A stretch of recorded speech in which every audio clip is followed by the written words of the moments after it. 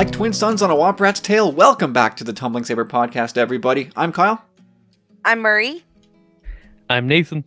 Welcome back, one and all.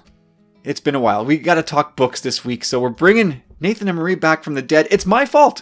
It's my fault that it's taken this long to catch up on books. I've been so horrid with my reading.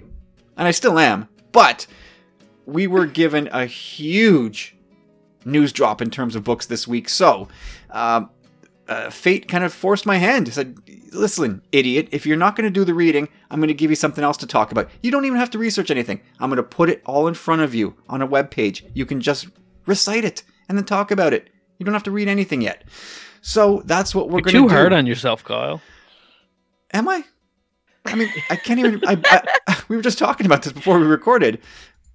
You buy the books. I mean... You just don't read the books. Yeah. Well, no, I do read them. I just don't read them right away. You know, I'm not Rick, where I literally eat the book and consume its knowledge. I think somehow... How is Rick? How is he doing? Has anyone talked to Rick? How is Rick? I think he posted some... despite everything, I think he put something in the group today. But I didn't visit it because it's Sunday. And I take things off on Sunday. Oh, yeah, you're religious, right? Very. Amen. Oh, holy shit. Well, let's catch up. It's been a while, so this catch up segment here could take us a couple hours. Marie, back-to-back Dragon Con Star Wars Trivia Champion. How you doing? Whoop whoop. Yeah.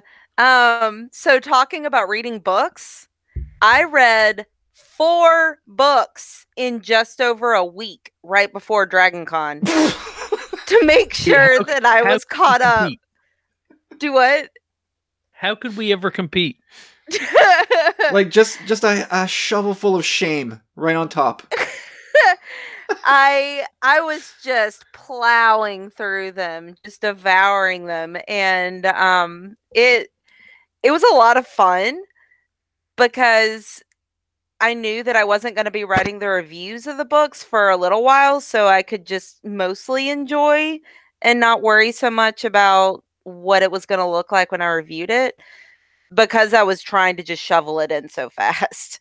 But it was a lot of fun. I enjoyed it. It was a lot of High Republic content, and that was cool. But yeah, so I won again. So yay for reading all those books in a week.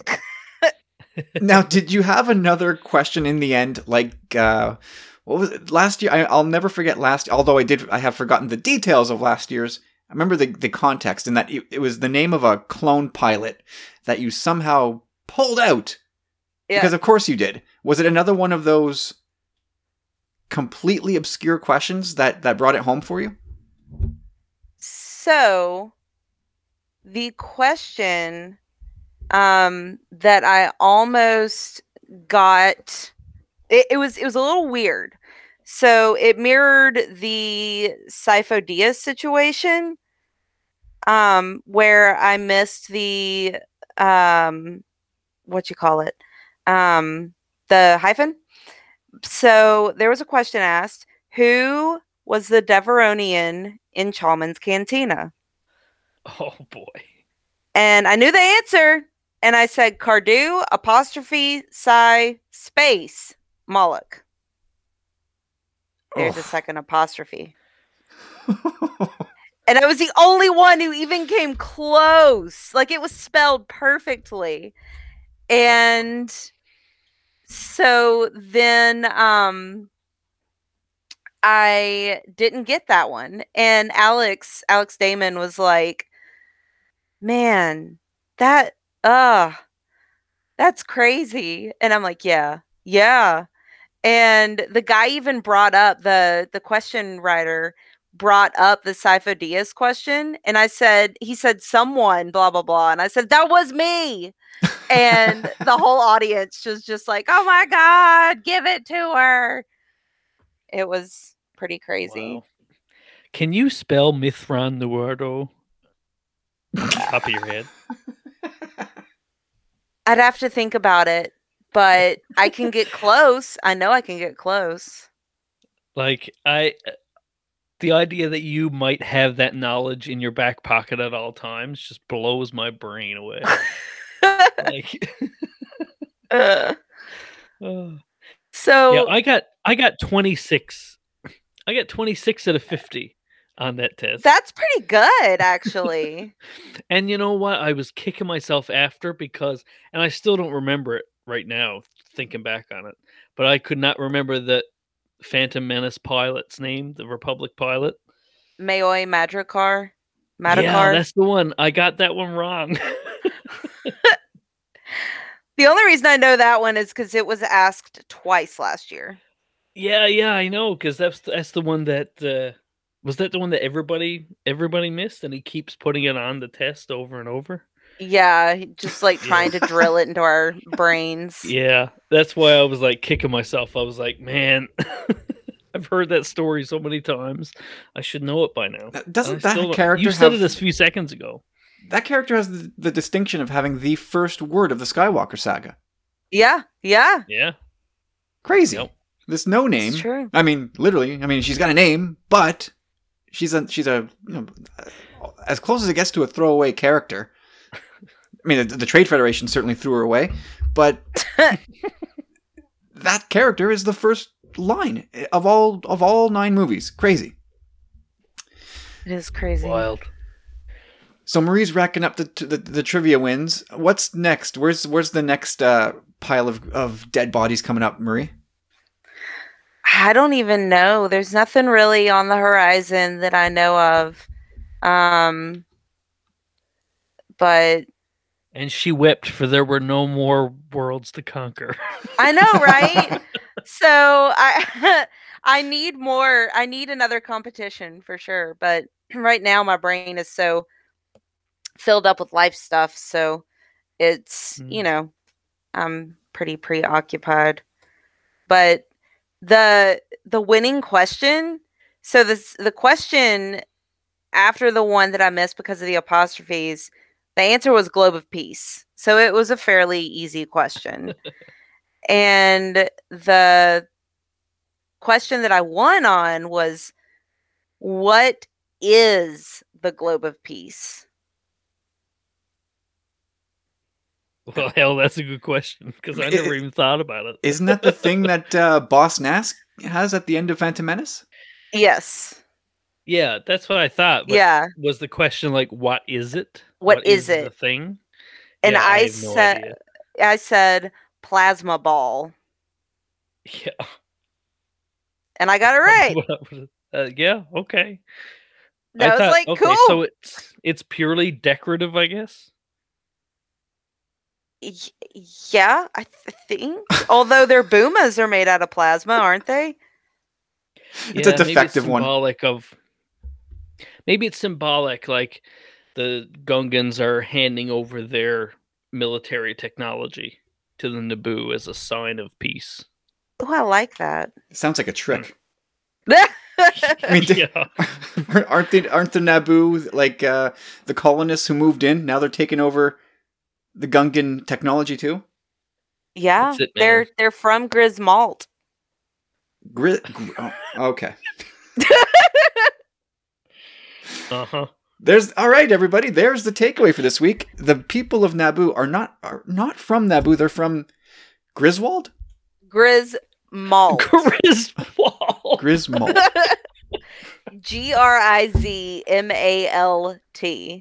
Sounds delicious. It sounds like it's something you order at Galaxy's Edge. I'll have a Grismalt, please. That's the next movie. Chevy Chase on Naboo. Chevy Chase in a Life Day celebration on ABC. Griswold's Hyperspace Vacation. All right, Nathan, what's happening in your world these days? Not a lot. Yeah, not much has happened lately. I am behind. I'm almost caught up on all the comics. And this is terrible. But I'm almost finished Out of the Shadows, and I haven't listened to Tempest Runner yet. I'm way behind. Both are so good. Yeah, and it's not that I'm not enjoying Out of the Shadows, and I loved Rising Storm. But yeah, it's just I don't know. It's just finding time and honestly, part of it is podcasts. It's just I listen to too many podcasts, and that eats so much of my time that I don't get to listen or read as much as I'd like. I could just stop listening to the podcasts, but that would require discipline, and I have little of that. Yeah. That isn't that it. It's being so fragmented and having so many other interests. Like I have not even bought Out of the Shadows or Tempest Runner, and I'm like a third of the way through Rising Storm. Like I'm nowhere, and the comics I'm about 3 weeks behind, I think. And yeah, and it's that kind of thing where it's like listening to other podcasts, or I'm watching a lot of baseball playoffs, and I'm just catching up on a lot of my X-Men reading, and a lot of my DC books. I'm just slowly starting to chip away at that pile. It's like, where's all the time?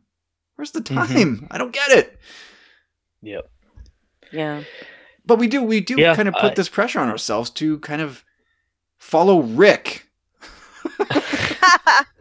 How is Rick? Yeah. How's he doing? I don't know. That's the blind leading the blind right there, if you ask me. I heard that he had to get a separate moving van for all of his books.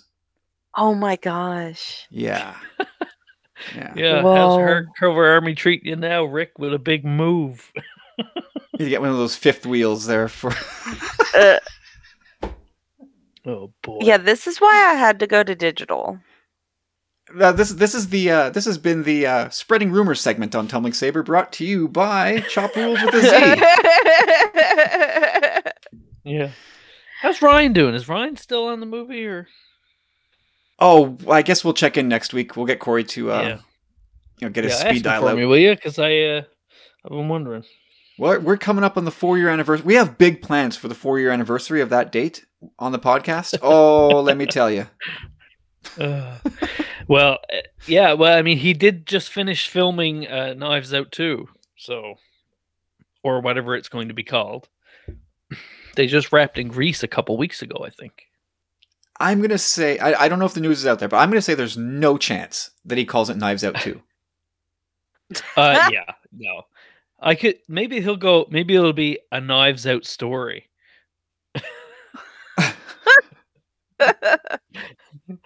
Or a Knives Out tale or something like that. Wouldn't that be a troll job and a half? Oh, man. Speaking of, this is actually factual. This day 4 years ago, the trailer for The Last Jedi dropped.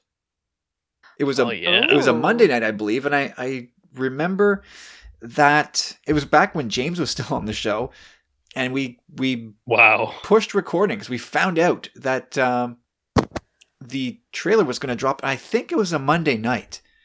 And I think the Giants and Eagles were playing. And so we said, screw it, let's just wait till Monday night and record.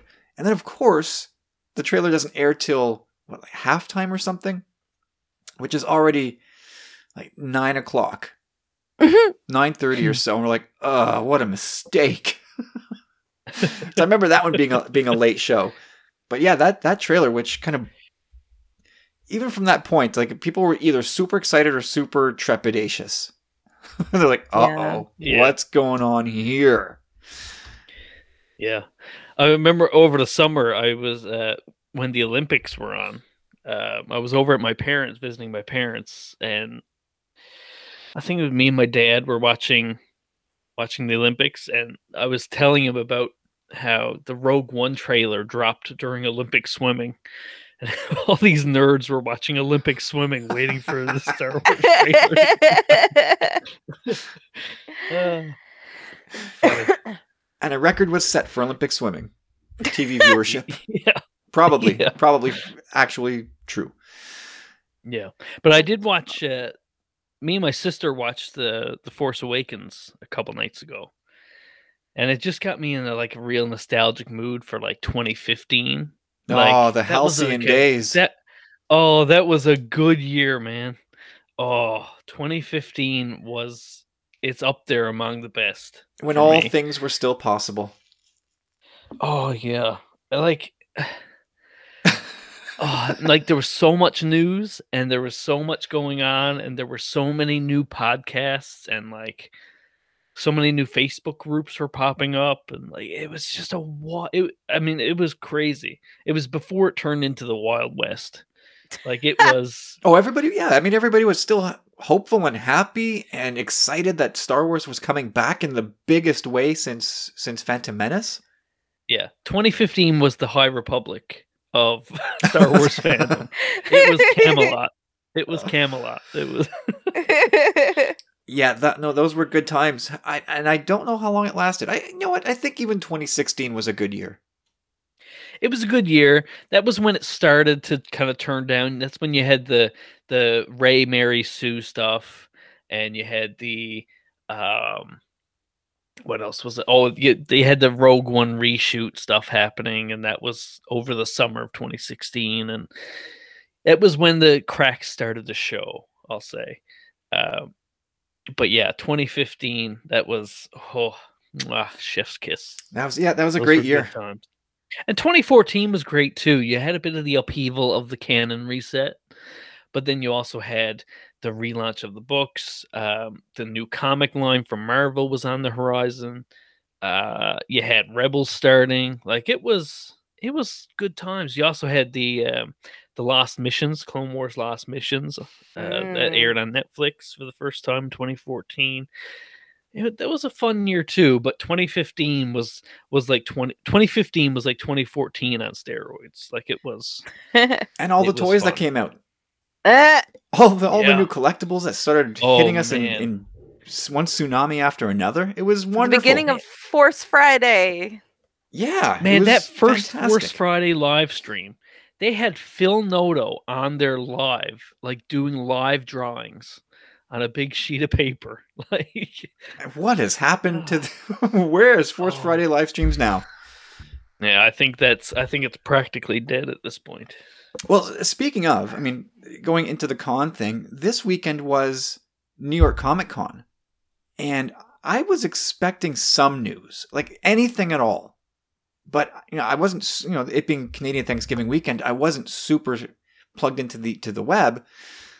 So I did anything come out of New York Comic Con as it relates to Star Wars? Or is Lucasfilm just holding everything back for PulseCon or I don't know. I got nothing. Did anything happen at all? Well, we got these book announcements this week, and traditionally, I think we usually have a book panel at New York Comic Con, don't we? I feel like we do. We definitely do Like at the- San Yeah. Diego. Lucasfilm usually does some kind of NYCC publishing panel. I feel like that's been sort of the norm. So I guess this book announcement that we're going to talk about in a bit, I guess those announcements were things we would have gotten at a publishing panel. I wonder if it being just, still COVID and they just said, forget it, we're not going. Yeah, I don't know. I haven't followed NYCC that much, but Yeah, I mean, I know Chris Claremont was there. That's about all I know. Yeah. And and Hayden Christensen was there. Oh, man, whenever I those- did jump on Twitter, it was Oh. people posting their picture with Hayden Christensen separated by a little piece of plexiglass. Oh Yeah. gosh. Those were so great to see. It's so great to see him back. It really is. It's It's- nice to oh. see fandom embracing the guy finally. Yep, Agreed. for sure. Hi, Alrighty. Annie. And yeah, it would also be nice to see Jake Lloyd get back in there at some point too. Yeah. I think Yeah, that would that's be a little more complicated, unfortunately. Yeah, that's a little more tragic. Hopefully one day he's well enough to sort of step back into that pool. Because I think fandom Yeah. is again ready to accept him back with a big, huge fandom hug. Yeah. Well, we had that stuff. I think it was this week, where that other kid who auditioned for Anakin There was some story about him. Didn't he like write an op-ed or something? I did see something about that, but he's not canon Anakin, so I breezed right by him. Hey, yeah, exactly. I was like, I do not have the mental energy to give this random guy time.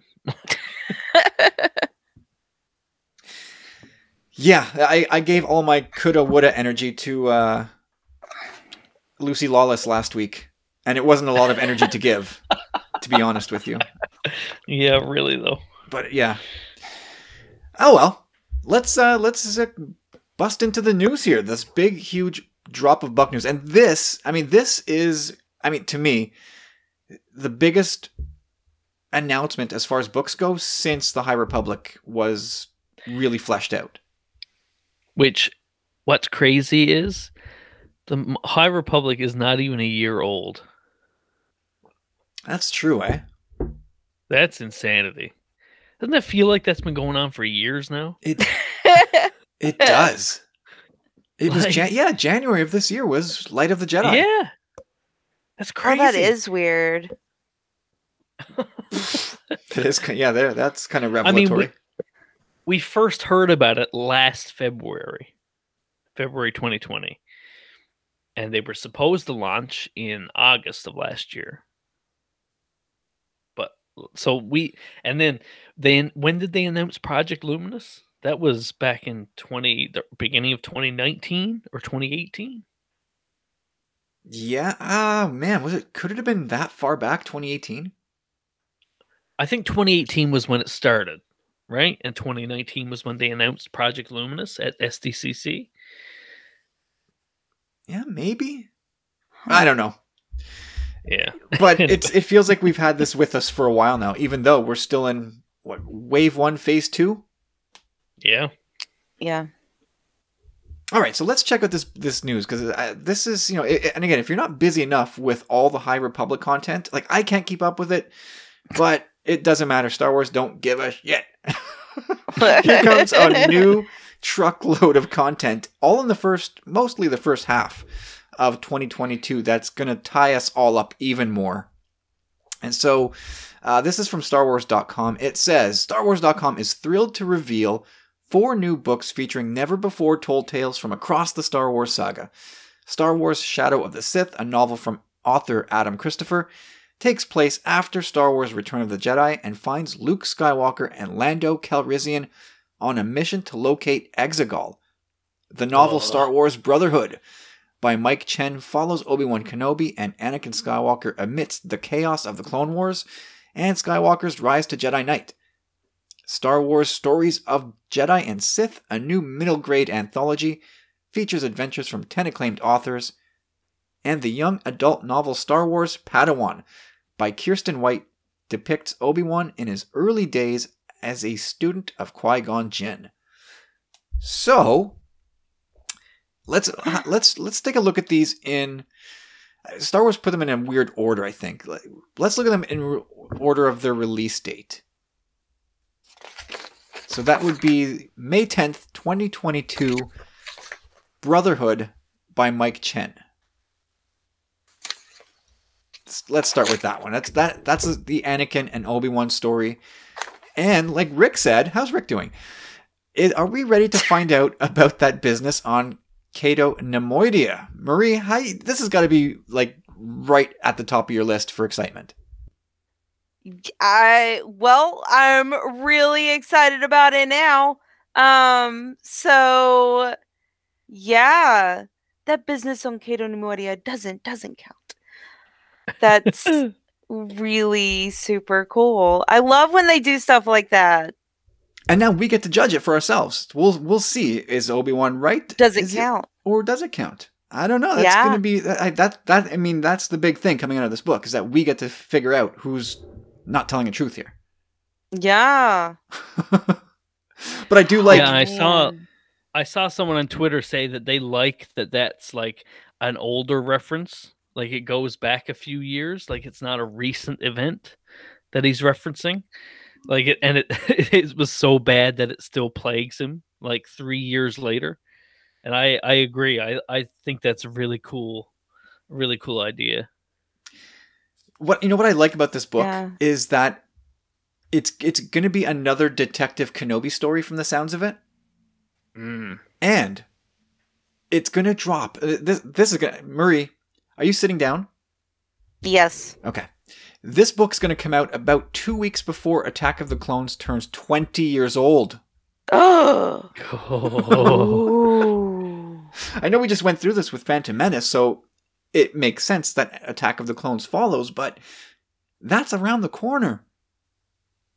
Episode 2 is turning 20 next year. Man, and I'm going to be at Celebration for it. Oh. That's going to be pretty wild. I mean, it is among the most wild Star Wars films, so I would expect that they have a very wild celebration to honor it. Like, the way that the COVID delay worked out so that I would be at Celebration on the 20th anniversary of Attack of the Clones, my favorite Star Wars movie, is perfect. It's like... Everything's coming up, Nathan. Yeah, it sucks that the delay happened, but man, it kind of works out, you know? So Nathan, how are you feeling about this book? Brotherhood? Oh, yeah. I mean, I'm in on all of these. I think all of these they all sound fantastic. But yeah, I mean, it's going to be fun to see Anakin and Obi-Wan, a new story, set in the Clone Wars, but without Ahsoka and the whole new dynamic between him and Obi-Wan, Anakin and Obi-Wan, trying to navigate this new relationship. I think it's going to be fantastic. I agree. One thing that I saw, I thought it was funny on the time that I spent on social media after the announcement. I don't want to overblow it, but I saw a bunch of people go like, "Oh, finally, we're getting some Anakin and Obi-Wan story set between episodes 2 and 3." And I was like, "Wait, you are aware that there's 7 seasons of Clone Wars, right?" I was like, "Okay." I mean, that's kind of mind-blowing to me, but I digress. I'll take more. 10 years prior. It's the 10 years prior to that we need some fill-in. Yeah, like of course, the Clone Wars are so ripe with opportunities to tell stories, but I do think that gap where Anakin's much closer to Phantom Menace is also waiting to be explored. That's a whole decade of nothing except for the E.K. Johnston books. Yeah, absolutely. And then you have, Anakin basically goes from being discovered to being a Padawan. Yeah. So how does that work out? How does that look? Never being a youngling. Yeah. Well, and I always think about that scene in Phantom Menace when Padme finds him cuddled in the corner on the ship, talking about how cold he is. And I just imagine like Obi-Wan coming across him, or Yoda coming across Anakin curled up in a corner somewhere in the temple, like missing his mom, And just like, okay, come on, kid, get up. And being completely cold about it. Just kick him. No. Get up, you shitless layabout. Get out of here. Get to class. Just Qui-Gon voice, Anakin. Mr. Strickland comes running in, slacker! Yeah. But, now I'm thinking of Coach Hines at the Jedi Temple. Oh, boy. Anyway. But yeah, I mean, this is fairly new, to the canon timeline, this period.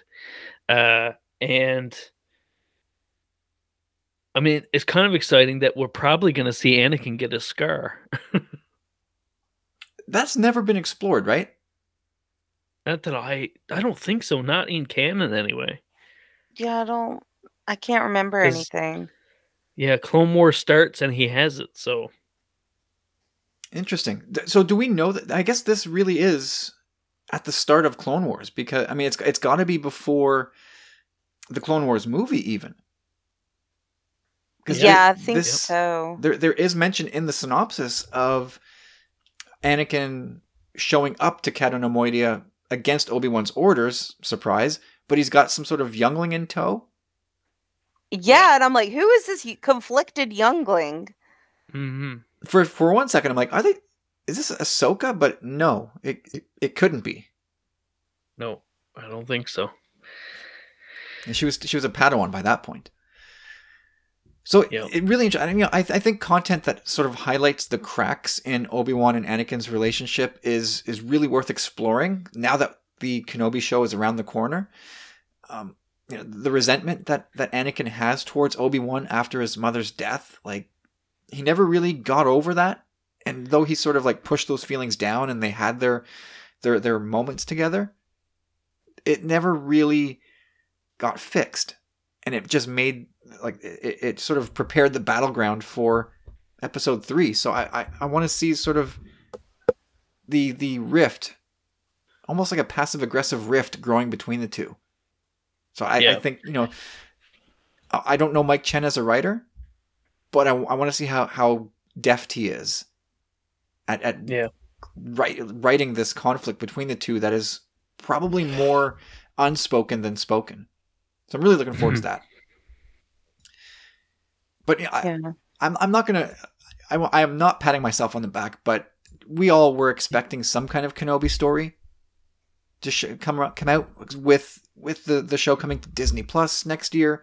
Yeah, we had to know that some sort of Kenobi centric story was coming out, and it just makes sense. I don't know that this book will sync up with the show in any way. I highly doubt that. But it does make sense to put emphasis on these characters so that when we see them, standing across from each other on the screen in the Kenobi show, we have a refresher and we can really feel the full weight of their shared history together before the rematch of the century. Yeah.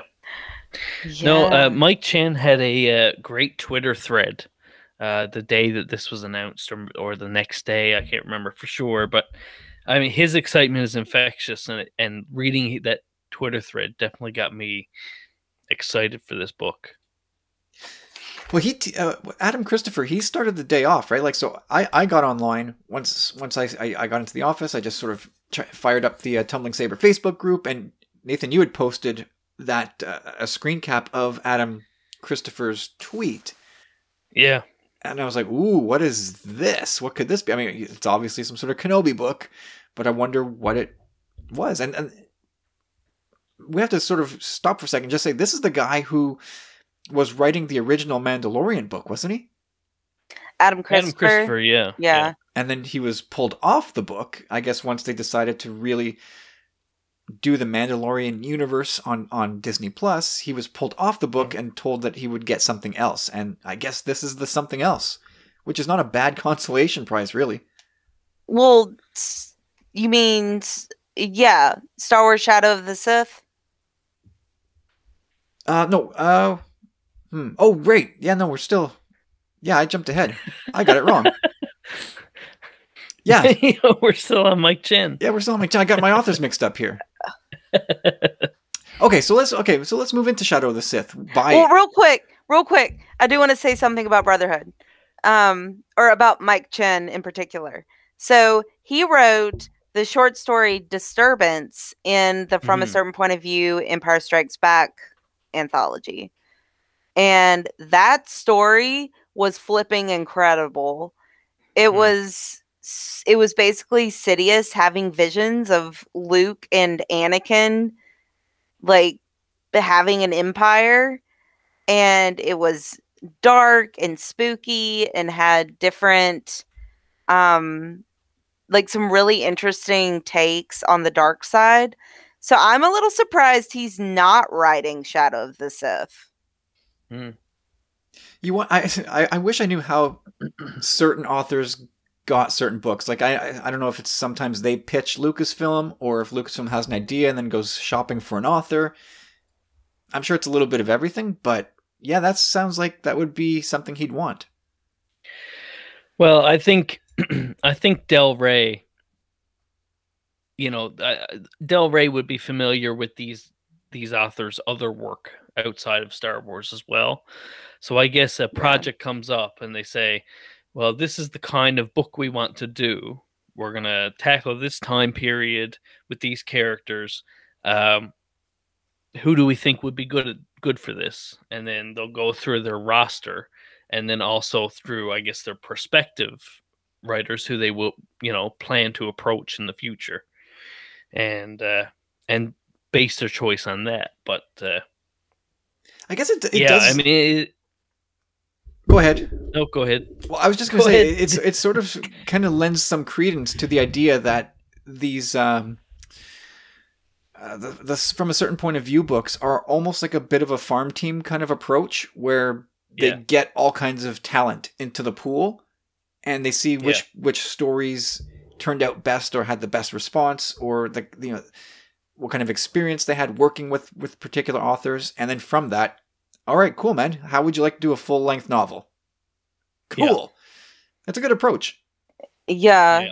All three of these authors had short stories in either the ESB one or the A New Hope one. Yeah. Cool. I have to say, though, part of this, if you just give me a minute here to kind of go through the way that I see this, like I'm trying to put this puzzle together, and it's, first of all, this is just a funny little thing, is that I love the idea that maybe Anakin gets his scar during this story on Caelin Nemoidia, so that every time that Obi-Wan looks at him, he's reminded of the time that Anakin had to save his life. And got horribly disfigured for it? Yeah. And that Anakin would hang that over him for quite a while. But also, it's also worth noting that Asajj Ventress is in this story. Yes. Oh, yeah. So we're going to get probably the origin of the flirtation between Obi-Wan and Ventress. But I also think it's interesting that, Ventress is involved in the story and is the villain in this story that gets Obi-Wan into such deep trouble that Anakin has to bail him out. I think the way that those character dynamics, that's going to affect the character dynamics when we go back to things like the Clone Wars. I think that's going to be really interesting. Yeah, no, that's a great call. I remember seeing her name pop up and I was like, yes, finally. She's such a great character. Yep.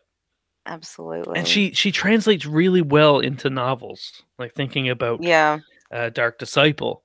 She works really well on the written page. She did. And man, who wrote that book? Christy Golden. Yeah, like she almost made people like have those funny feelings about Asajj Ventress. Like they really wrote her up. Yeah. Well, and I think that's a credit also to Nika Futterman, who, is such an icon. I think she gave Ventress such a voice that it just lives in everybody's head who has seen Clone Wars.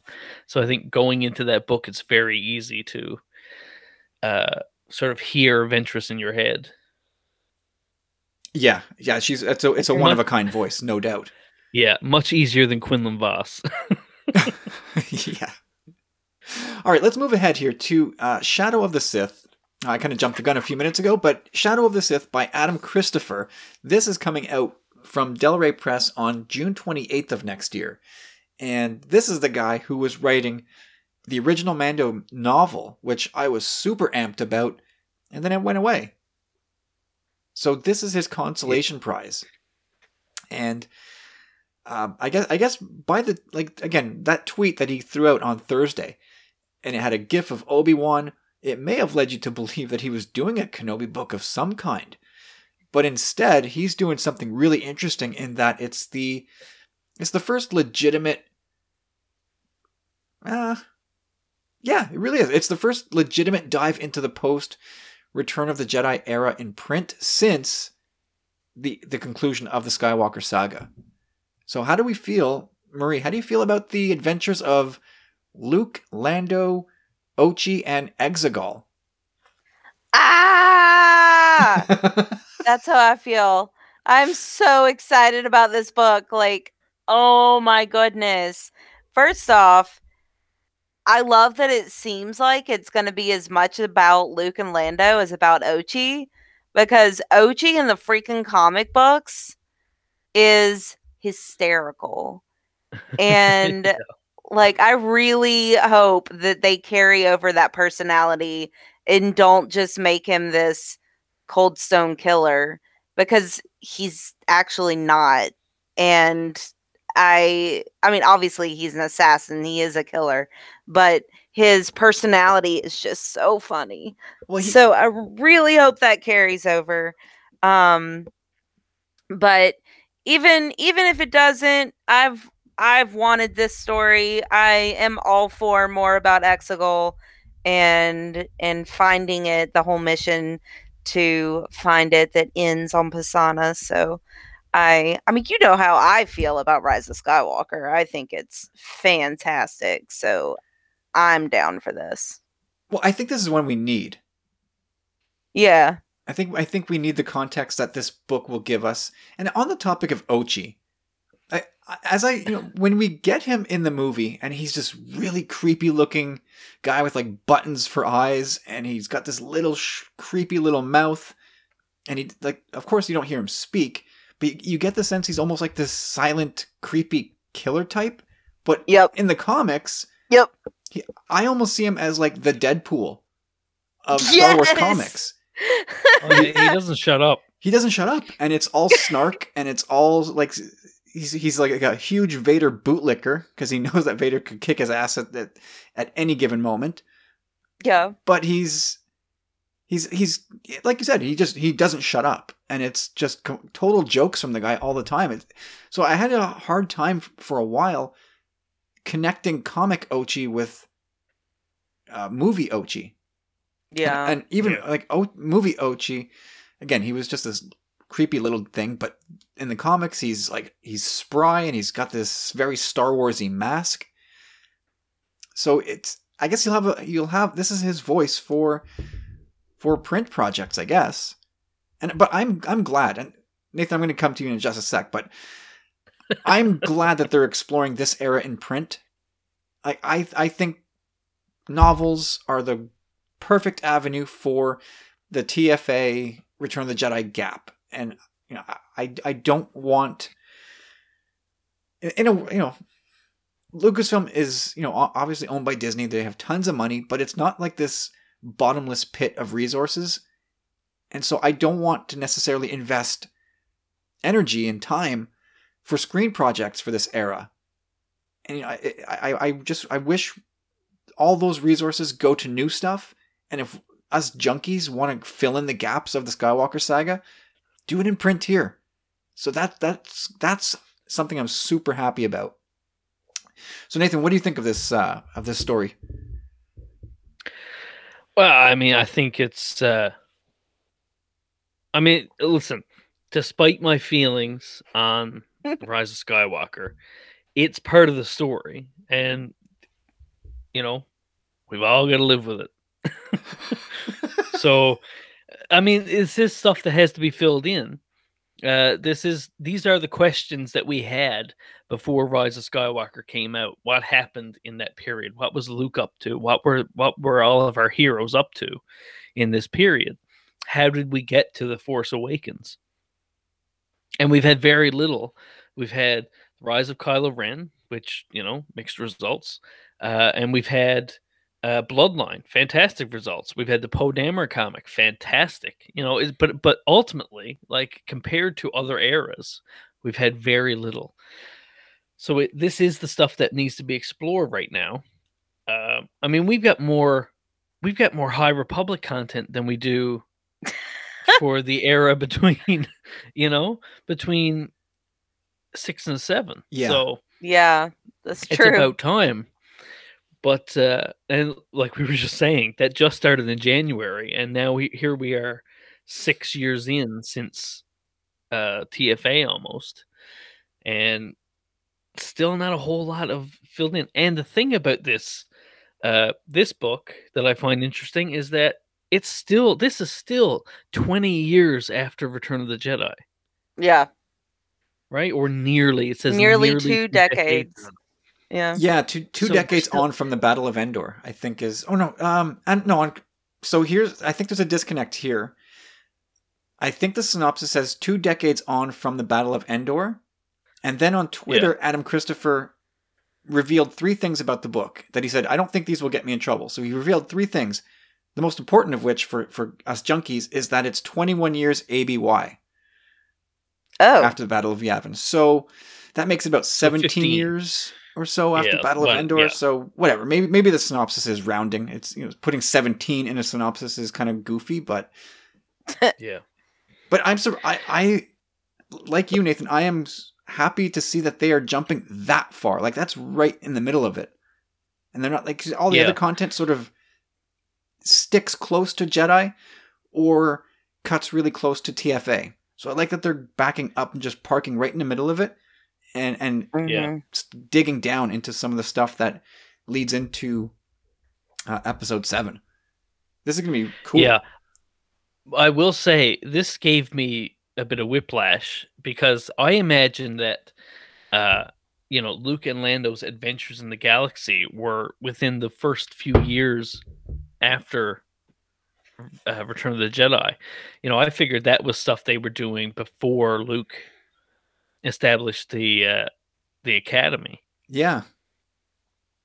And they would have run across Lor San Tekka, and eventually Lando would have gone on to do his own thing, and then it would be Luke and Lor out in the galaxy exploring.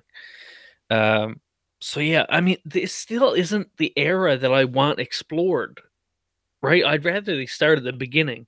Like, what was Luke doing after the Battle of Jakku? What was he doing? What was the process of Leia and Han deciding that Ben had to go with Luke? That's the meat that I want. Yeah. I'm not saying that I'm not excited for this story. It's just the first thing is I have to get used to this new timeline that's different from the one I had in my head. And secondly, it's still a little late for me. And eventually this would have to be fleshed out like we said, but it's not what I'm most interested in reading about in that era. I wonder, like, They're not my biggest questions. Yeah, I mean, there is a ton to talk about in this era.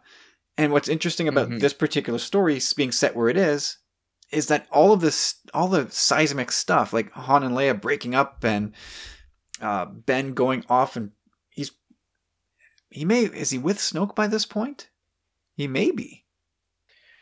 I don't think so, because no, he wouldn't be, because Bloodline is 23 years after Return of the Jedi.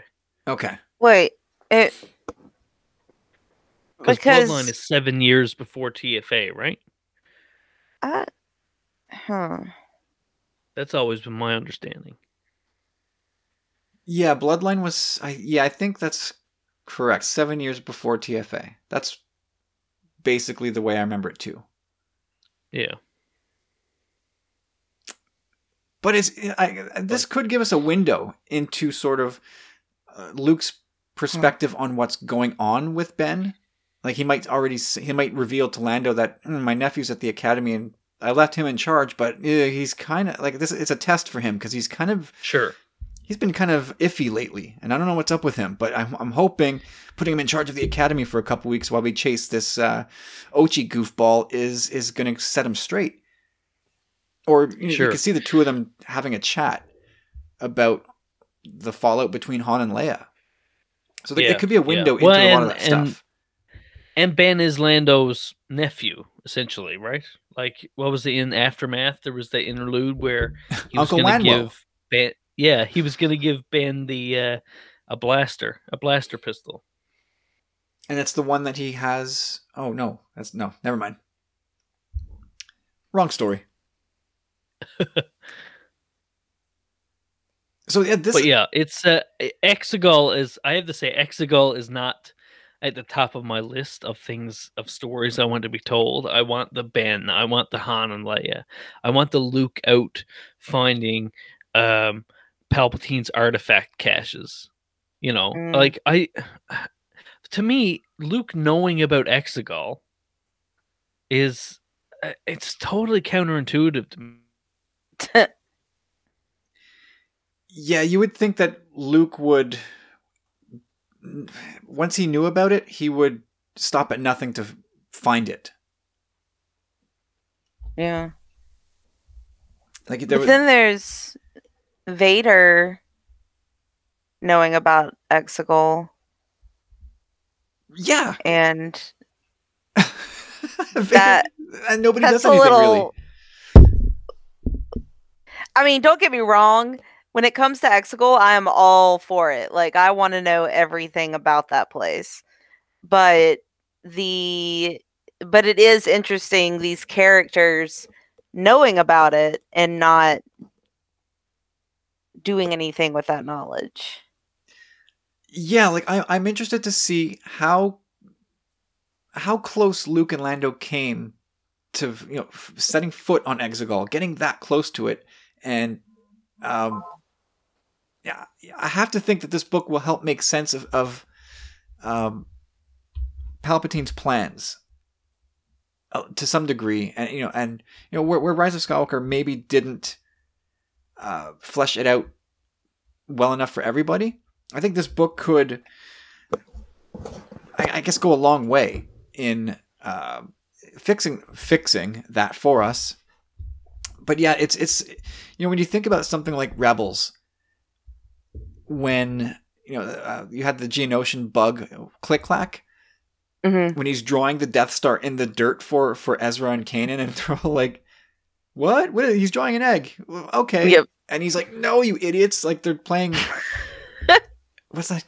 They're playing charades or Pictionary or something. He's drawing the Death Star in the dirt, and they're just like, "What? Is that an olive? Is that a tomato? What are we looking at here? I don't get it." And like, it's a couple of occasions where they get so close to ruining everything for Palpatine, and they just don't do it. And it's the same thing here, where Luke and Lando might get close to Exegol, but not close enough. Right. And then there's the whole angle of the story of Lando and his lost daughter, which that feels like such a clumsily handled situation, where like you're led to believe it is Janna, but then it wasn't, and then this book said it was, but who cares about that book and what it says? Like, I don't know.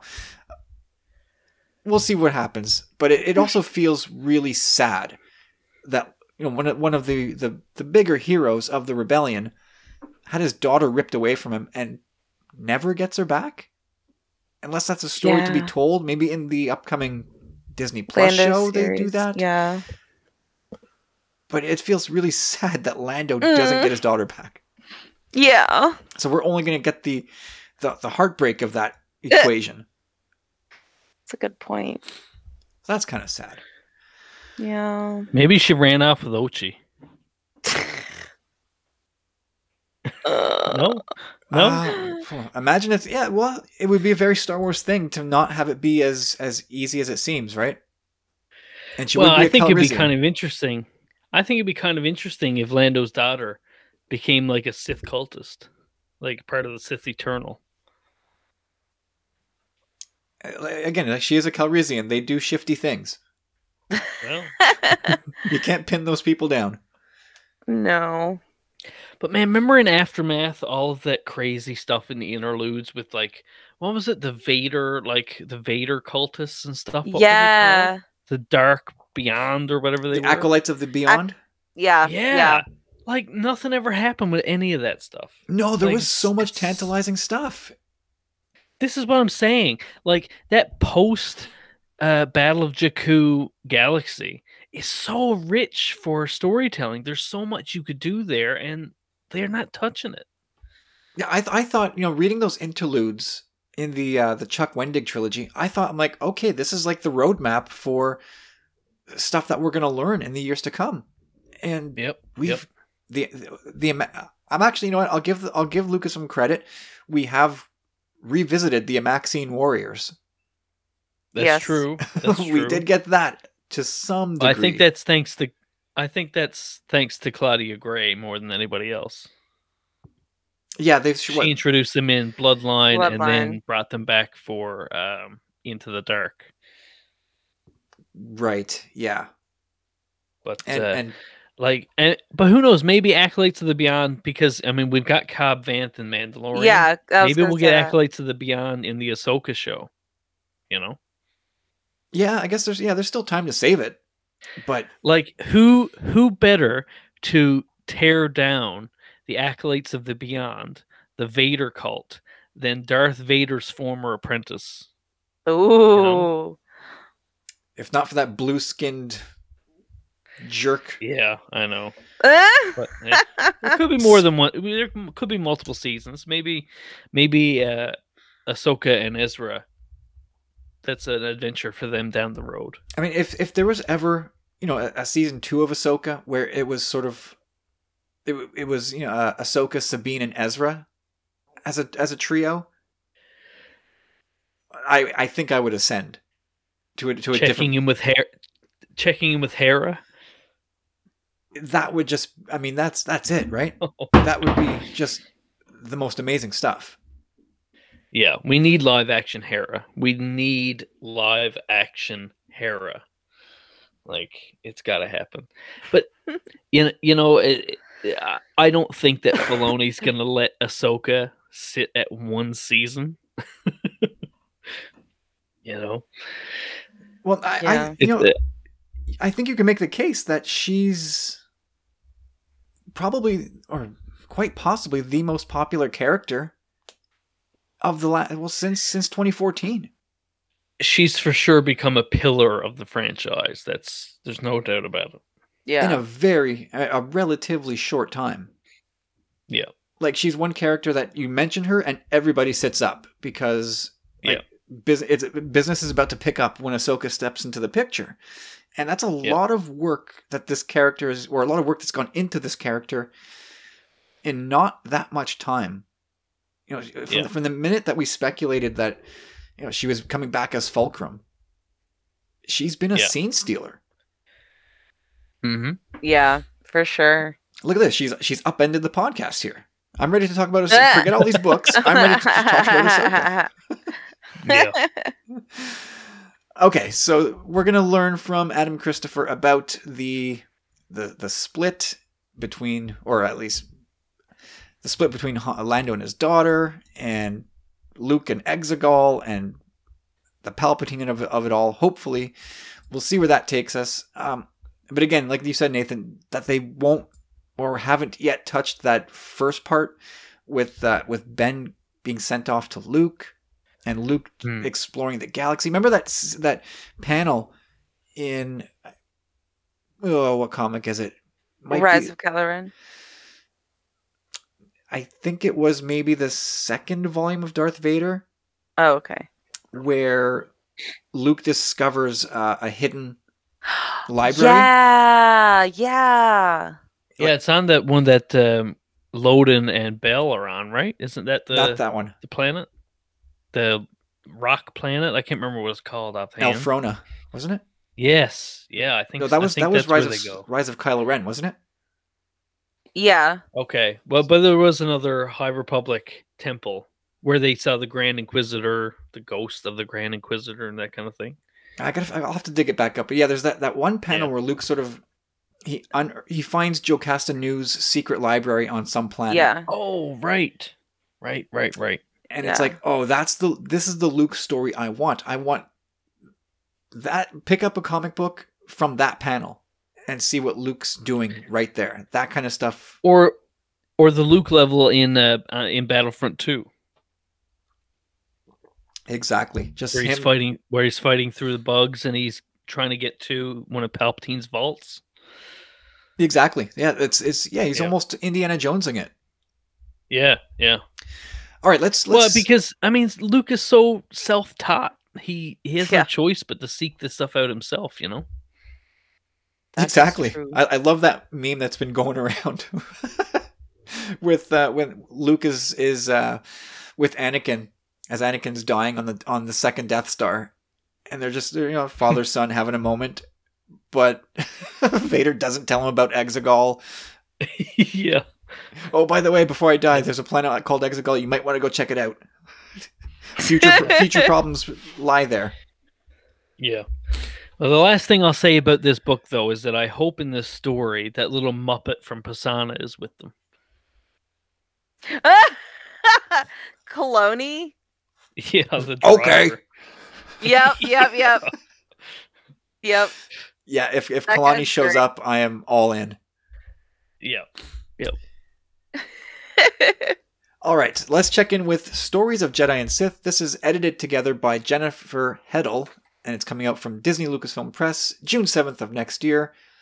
And a long roster of contributing authors, some of which everybody will recognize off the bat, and others maybe not, but you guys are here to help me kind of reintroduce some of these people. So, Roseanne A. Brown, Sarwat Chadha, Delilah S. Dawson, Tessa Gratton, Michael Kogi, or Kogi? I don't know, I'm sorry. Sam Maggs, Michael Morisi, Alex Segura, Vera Strange, Karen Strong, with illustrations by Jake Bartok. So I recognize 4 names there, but there's probably a lot of Star Wars experience there that I'm just not recognizing off the hop. From what I discovered, there are 1, 2, 3, 4, 5, 6, 7 of them that have Star Wars connections. There you go.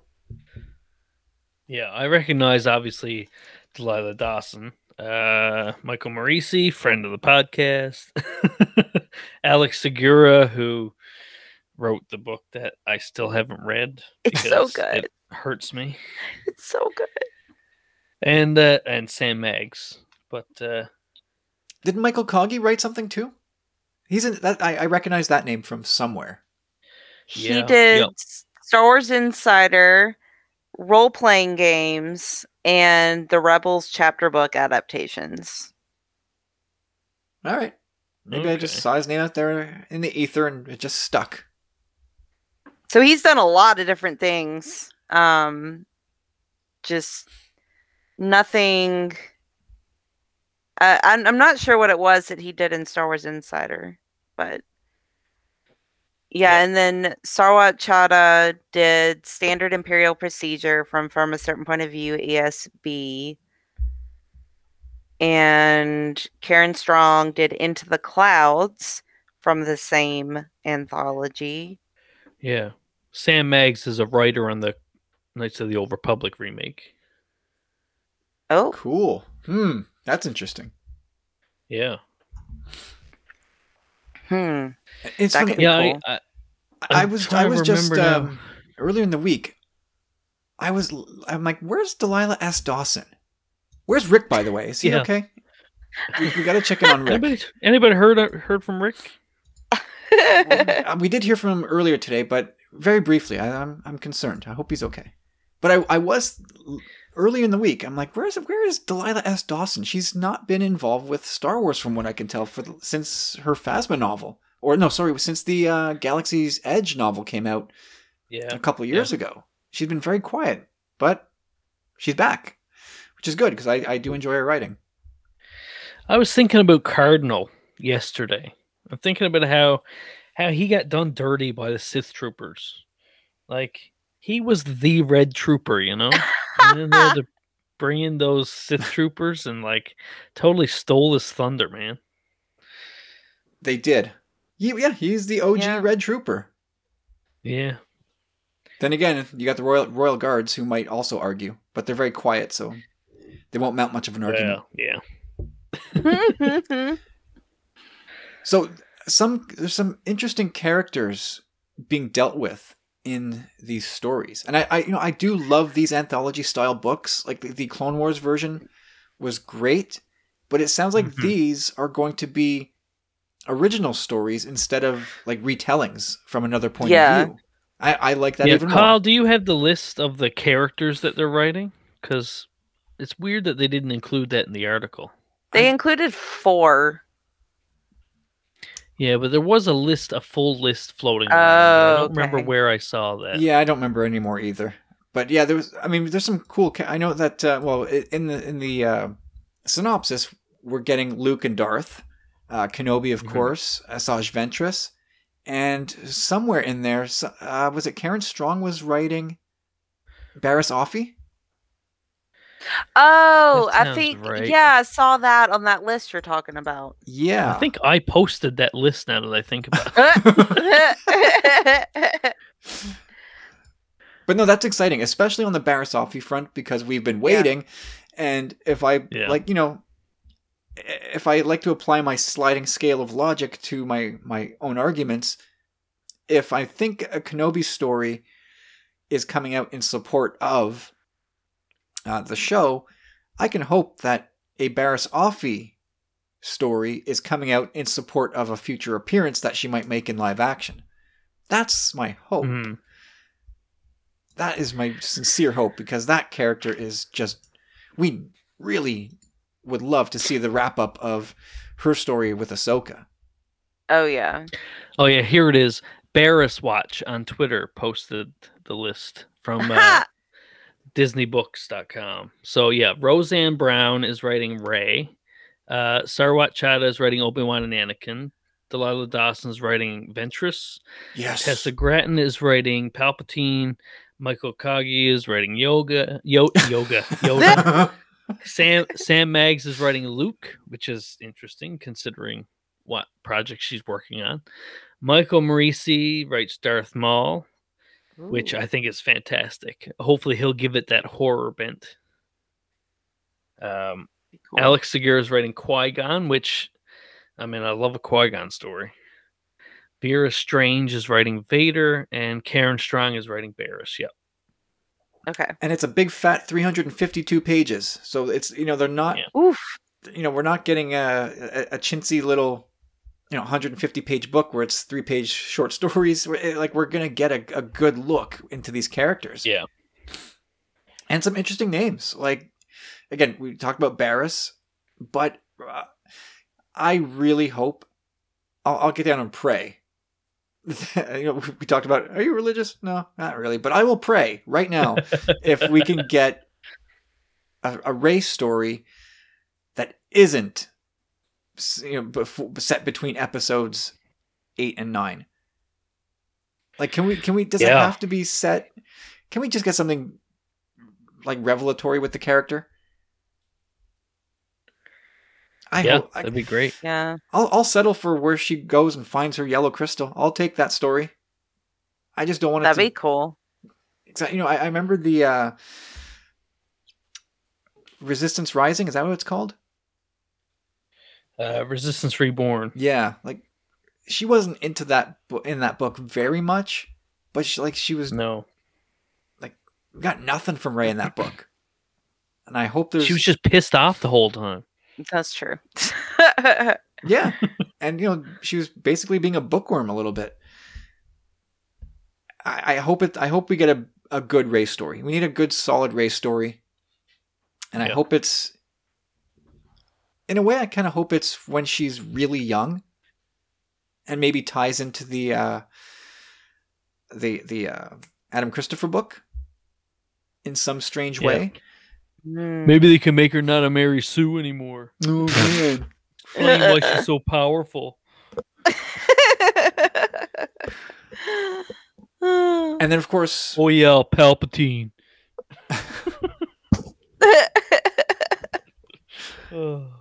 And like you said, Nathan, getting a Qui-Gon Jinn story, that is also good news. Yeah, for sure. It's really interesting that there's no High Republic stuff here that we know of, anyway. True. I wonder if it's for all we know, the Luke story could be him digging through a High Republic temple, or who knows? But you'd think that there'd be something there, Avar Kriss story or an Elzar Man story, or Ooh, Elzar Man, that'd be a good story. Mm-hmm. Yep. I guess they could. I guess that's a self-contained thing, and if they can't get one of the 5 authors to come and handle that, nobody can. Oh, it's not a self-contained thing. High Republic's popping up everywhere. I suppose, but yeah, I mean, you know what I mean, though. Like, Yeah. it's all handled by the same authors. Yeah. So that But, And- Marie, what's popping out to you here? Stories of Jedi and Sith. Well, my question is, what is a spot illustration?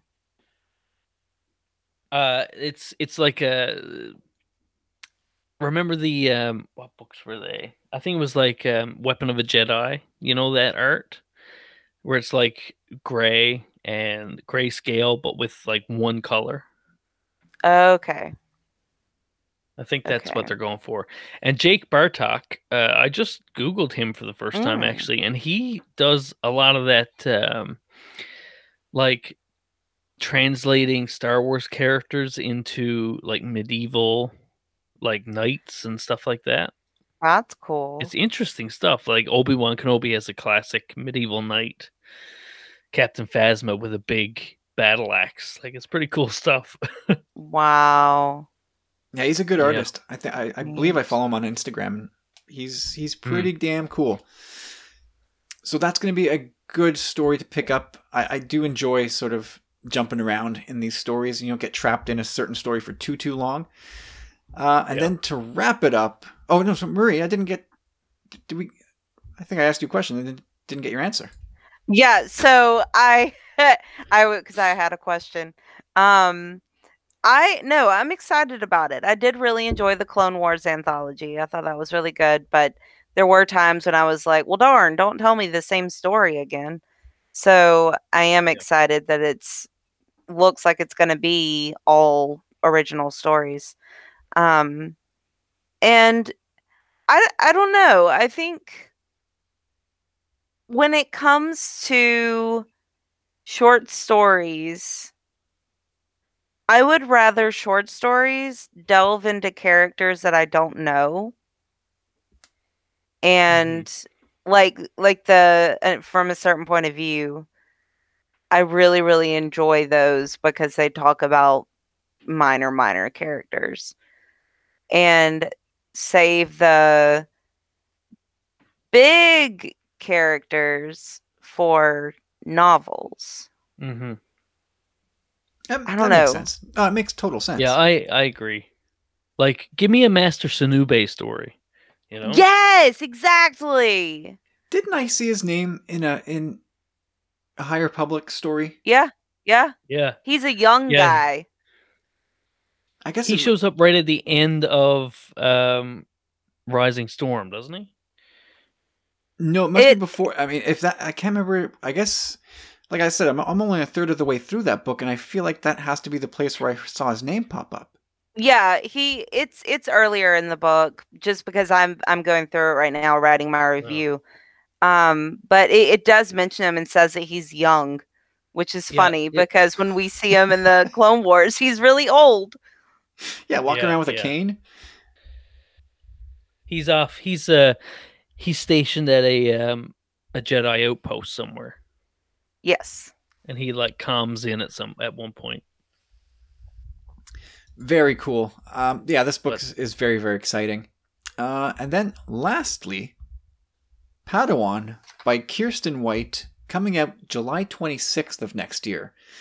And I'm just looking at this book. It's another Obi-Wan Qui-Gon story, and to me it's the spiritual successor to Master and Apprentice. Or precursor. Yeah, I mean, yeah, it's the next. It's a book that comes out later, but the story is set before. Yeah. And so this is an even younger Obi-Wan. This is well before Phantom Menace from the sounds of it. Yeah. Just struggling to live up to Qui-Gon's expectations. This sounds really cool. I gotta think that this book in some way, my hope is that it in some way indirectly ties into High Republic. That's what I would love to see them do. Just to connect Qui-Gon to High Republic Jedi would be really awesome to me. Well, we could even get more Qui-Gon and Dooku. if it's going back that far, right? Mm-hmm.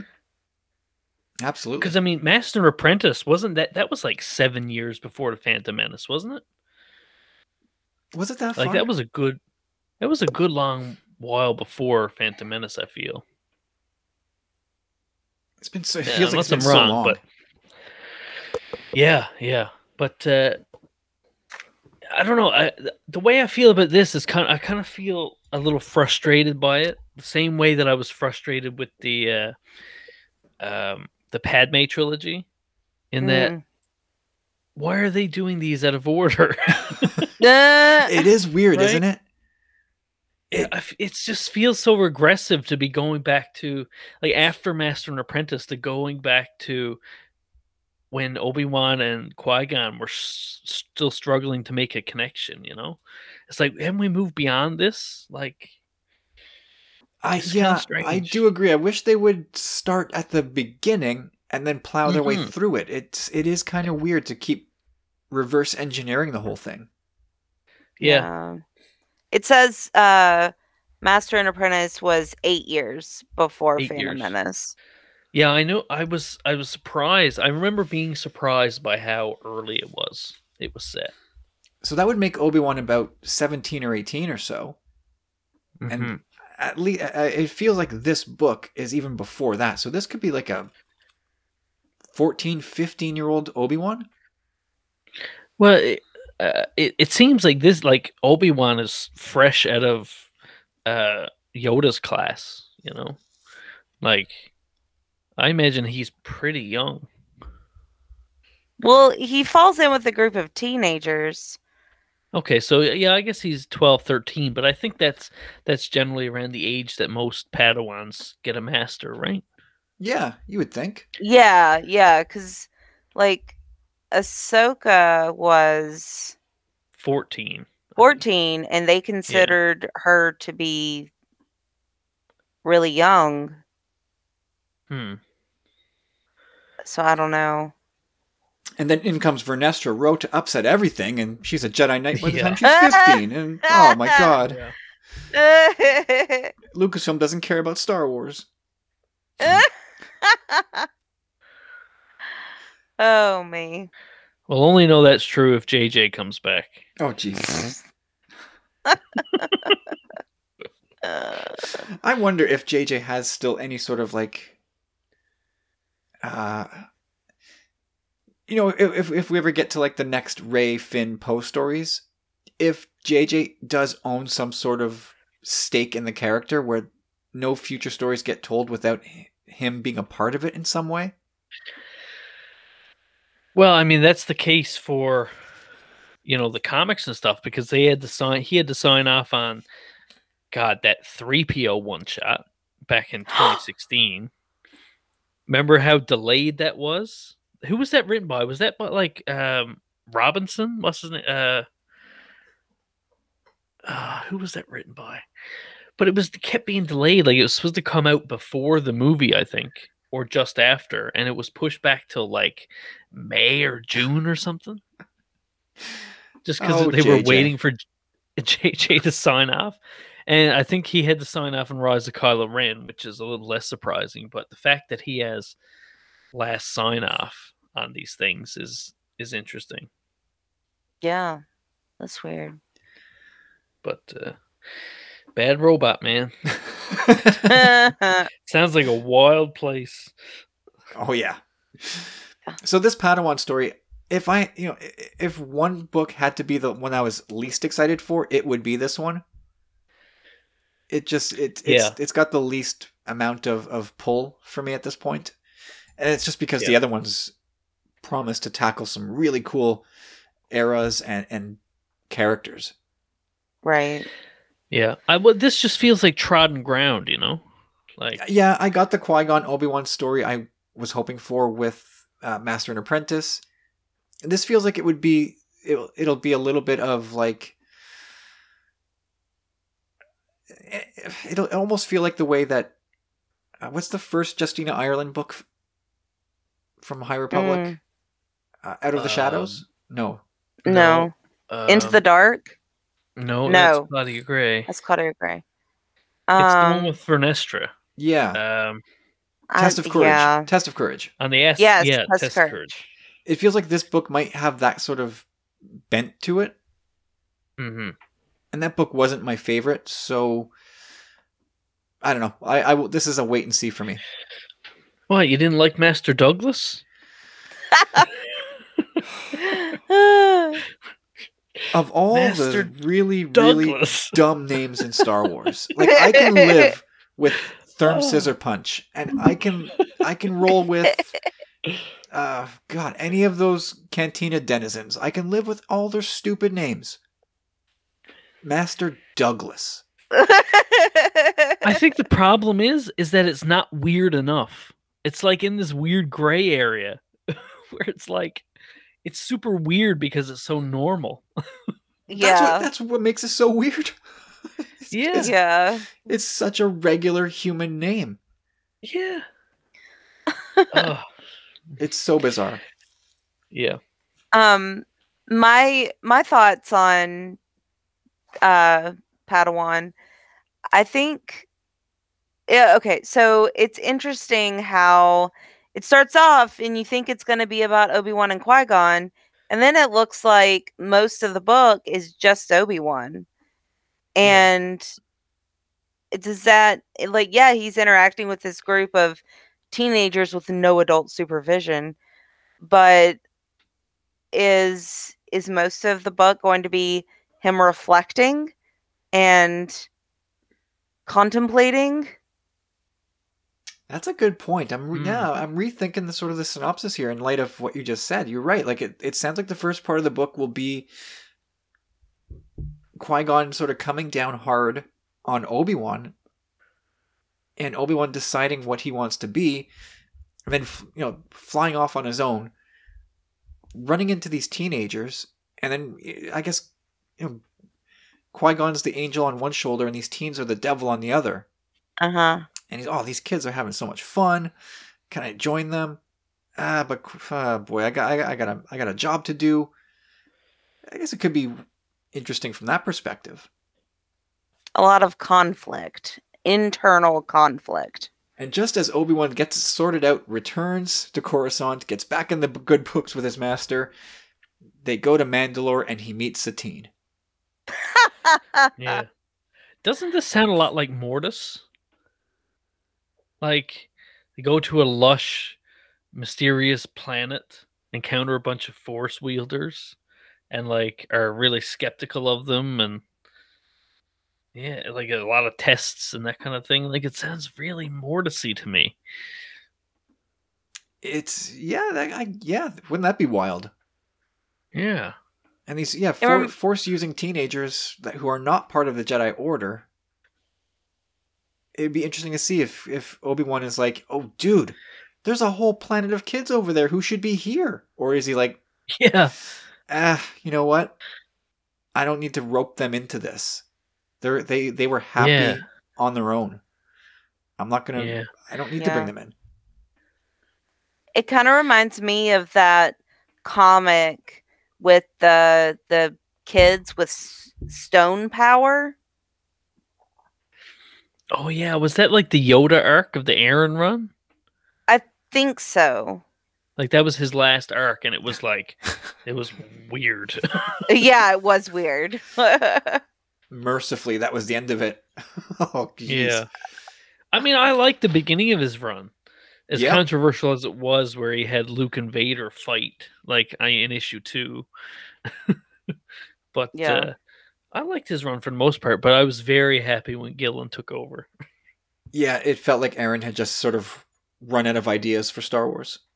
Yeah, and then Gillen comes in with the Ashes of Jedha, and it's like, oh hell yeah! That was so good. And Saw's partisans are like the antagonist. Oh, it's so good.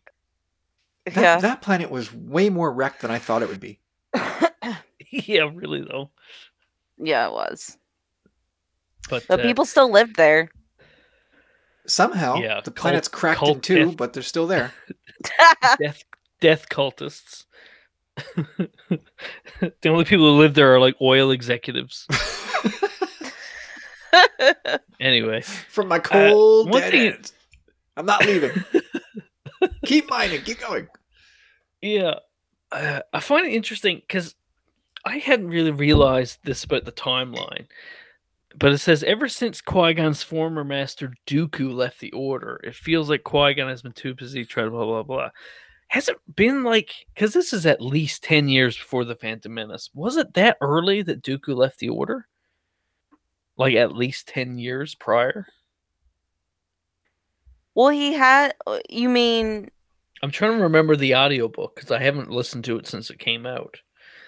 Well, it had to What? have been about 10 years before. Oh no, never mind. Don't listen to me. Continue. No, I'm just, you would probably remember more than we would, but it seems like 10 years is a long time before Phantom Menace for Dooku to have left the Order. I thought it was like 2 or 3 years, Yeah. Yeah, but I guess I'm misremembering. one of it. Well, yeah, because if he left a couple of years before Phantom Menace and then goes right into creation of Clone Army stuff, that's a big task for a noob. True. Yeah, I guess there has to be time for Palpatine to lure him in, but I guess I'm thinking like, because obviously Dooku is the one, or my perspective is that Dooku is the one that manipulated Sifo Dyas, and I just feel like that taking place over the course of 10 years, like maintaining that relationship, like Dooku maintaining that relationship with Sifo Dyas while Sifo Dyas remains in the Order, that seems like a lot for 10 years. But they were really close friends. I guess so. But yeah. I mean, this is what I'm talking about. Like, where's the sequel to Master and Apprentice and Dooku Jedi Lost, you know? Like, I don't want the prequel. I want the sequel. Like, I want those gaps filled in. Well, I would love to hear Dooku sort of monologuing about the High Republic. That would be Yeah. fascinating to me, just to see this aristocrat talking about a more aristocratic Jedi, like the Order as That's a the whole. crazy thing is that Yeah. if Dooku is, well, if we're basing it on Christopher Lee's age, Dooku was like 80 during the Clone Wars, in his 80s during the Clone Wars. He was alive during the High Republic. The tail end of it. I imagine seeing the Acolyte, a young Dooku in that series. Oh yeah. I fall That right would out of my be chair. Really cool. Oh yeah, seriously. Right out of my So chair. good. That would be super rad. Yeah. But but that's what I want. Like, I'm sure this will be fun. This will be a fun adventure, and there's obviously going to be some weird Force stuff and some mystery and whatever. But I don't know why they feel the need to jump around the timeline like this. It's it's just frustrating. It's not that I'm not excited for the book. It's just I wish that they, had a better long-term plan for this stuff. Yeah, well, because obviously if they had planned this out, this would have come out before Master and Apprentice. The out of sequence stuff, yeah, it's sort of strange. It is sort of strange. I do wish, and I don't always care about romance in Star Wars, but I would love for somebody to have the guts to go in with a Satine Obi-Wan pitch. Me too. Yeah. Yep. It seems super relevant to not only Kenobi, who is a hot property in Star Wars right now, but also Mandalore. And the whole thing of, that is the other hot thing in Star Wars. So that would be two worlds colliding in Star Wars that could really connect a lot of dots. Yeah. I feel like that would be best served in a comic maxi series. Like a 12-issue, the War of Mandalore, or whatever you want to call it, Mandalore Civil War, or whatever, Some of this stuff, you almost get the sense, like I can't figure out for the life of me why they won't tackle some of this stuff. And Yeah. Either that we'll get to it. We've got the rest of time to feed you these stories that we know you want. We got to keep you around. We can't just give you everything you want in the first 10 years. We'll have nothing left to feed you. Yeah. That, or, in that kind of case, Obi-Wan Satine, or Ben leaving to go to Luke's academy. If there's all like a little bit of fear on Lucasfilm's part, because they're just like, ugh, we don't know how this will be received, and we don't quite know how to approach it, because it can be almost like a polarizing topic. Yeah. It's a good point. I would hope that's not in any way how they base their decisions, but optics matter to these companies, and who knows? Yeah. Yeah. But I hope if they do a book about Obi-Wan as Satine, that they give it like the cover art, like a real cheesy, like Obi-Wan is like Fabio, like a romance novel kind a of real thing? cheesy, Like a Harlequin like novel. smut novel cover art.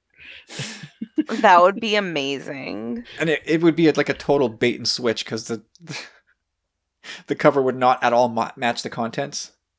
Yeah. Like the red string of fate. Yeah. Remember the whole kerfuffle about that in the trailer, where people freaked out over that thing, and it was like, yeah, no, it's just a ribbon from a tree. That's all it is. Yeah. That's all it ever was. And sorry that you read into it too much, but that's on you. Oh boy. Oh, well. Yeah. Okay, so that wraps up the news. Before we get out of here, let's quickly talk about some of the stuff we've been reading lately. Marie, I know the answer for you is all of it. Let's center in here on from a few moments anyway on War of the Bounty Hunters. How have you been enjoying this series? I have really enjoyed it. I really like how they've taken the pre-existing series and kept the core of those series going, Mm-hmm. but at the same time having the War of the Bounty Hunters story also going on. And the one that's doing that the best is Bounty Hunters. Yeah. I am absolutely adoring Bounty Hunters. I think I could agree with that. Yeah. Because when you read the main Star Wars title and the War of the Bounty Hunters miniseries, those two books are almost directly overlapping in a lot of ways. Mm-hmm. Like, it's only when you get to the final few pages of a Star Wars issue that feel new, because everything else is just, it's not a reprint, but it's, in often cases, a lot of the same dialogue as in the previous issue of War of the Bounty Hunters. And it's just told maybe from a slightly different point of view, but it's this exact same word for word dialogue. And then like the last 3 pages tease what's next. It's like, okay. I mean, I get it. But I think you're right with your call on the Bounty Hunter series. Some of these naming conventions get awfully confusing. Yeah. But I like how in Bounty Hunters, they're still talking about Cadelia. They're still talking about the Unbroken Clan and the Mourner's Whale Syndicate. So I love that they're still digging into all that while they're doing War of the Bounty Hunters. So it's that series has seriously grown on me. And I have to say that I feel you in that I feel like Darth Vader is kind of lost. I don't know what's going on. It jumps back and forth through the timeline too. Yeah, I'm having a difficult time, and I feel like I've had a difficult time with the Greg Pak run as a whole. Like, a lot of it in the early run was rooted in sort of flashbacks and nostalgia. So you were anchored and you knew what the story was doing. Now I feel like it's in this tug of war between having to follow War of the Bounty Hunters crossover, but yet also do its own thing, and I don't know what's happening. Like, yeah, Nathan, how are you enjoying War of the Bounty Hunters? Am I out to lunch with that take? What's going on?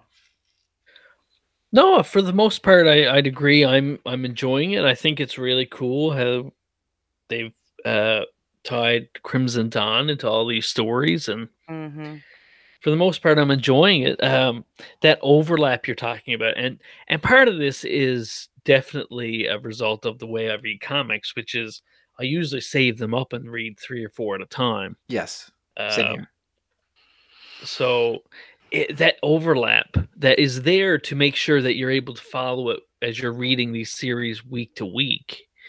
When you do read them in order, a couple at a time, it's really samey because you're literally rereading the last 2 or 3 pages of the book you just read. You're reading that exact same story again, so it's a little irritating, and but sometimes it's verbatim, and sometimes there's a little extra added for the context of the story of the comic you're reading. So even though it's the stuff you've just read, you still have to read it again to make sure you're getting those little things. So that's been my biggest frustration with it. And again, it's just because I don't read comics properly. Right? Like they're designed to be read week to week, and I don't do that. So I'm kind of doing it myself, but it is a little irritating just the same. I'd agree about Vader. I think Vader had a strong opening, but I think, and I like Greg Pak a lot, but I think someone else has to get in on that book, and maybe it'll get back on track after this event. But it's just like I feel like it's been so long that it's just been Palpatine at Vader's throat. And like it's like, come on, like, can these guys get back on the same page already? Like, like because other Vader runs is Vader trying to kill people, but more than the others, this run feels like it's other people just trying to kill Vader, and it's like he can't get anything done because he's constantly like fighting off all these. What is it? The droid. What is it? The Droid Crush. Yeah, it's like go away. Like, well, and what's Sly Moore is in there now. She's gumming up the works for Vader. Yeah, I mean, I think that's an interesting character to work with because I mean we haven't seen hardly anything from her. Yeah.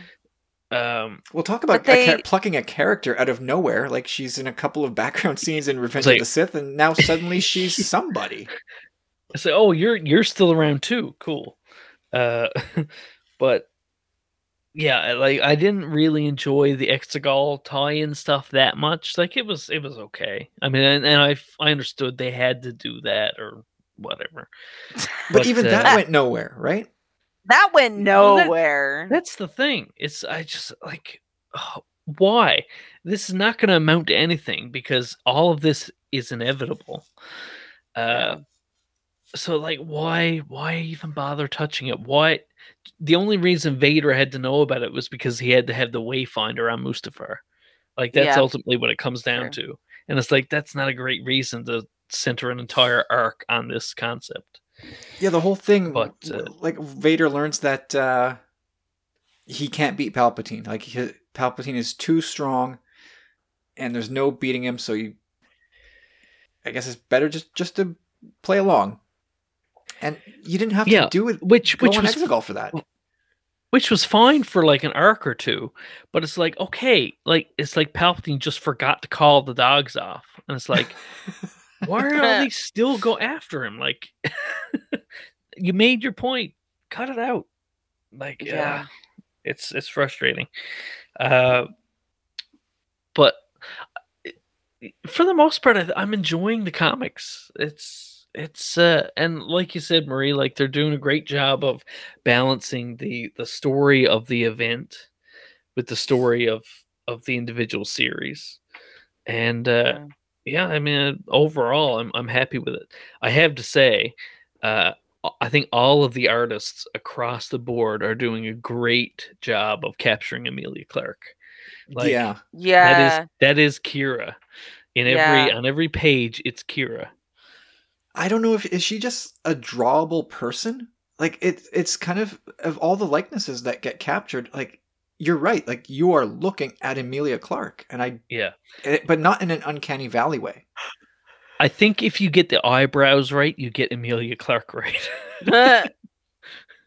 But She's on got the some pretty recognizable eyebrows. like Kira's had a pretty triumphant return here. Yeah. Oh, yeah. Yeah. And and I guess your mileage may vary on her actually fighting Darth Vader. But that was a pretty bold swing from Charles Soule. Well, but I mean, I would have thought so too, I think.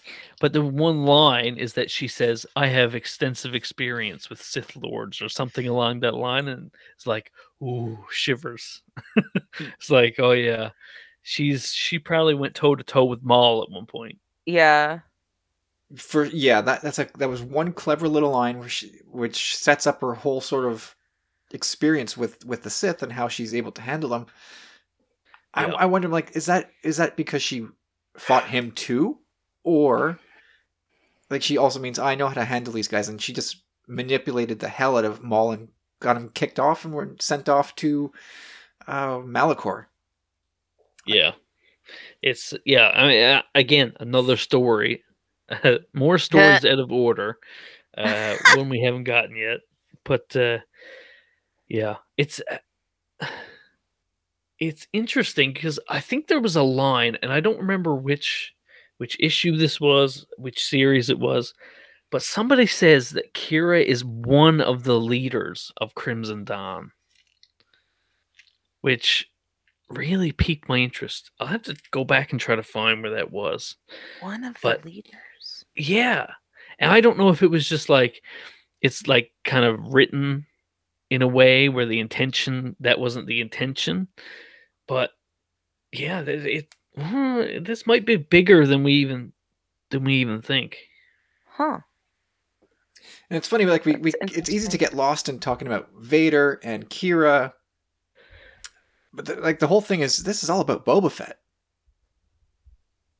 I mean, the story is ostensibly about Boba Fett, and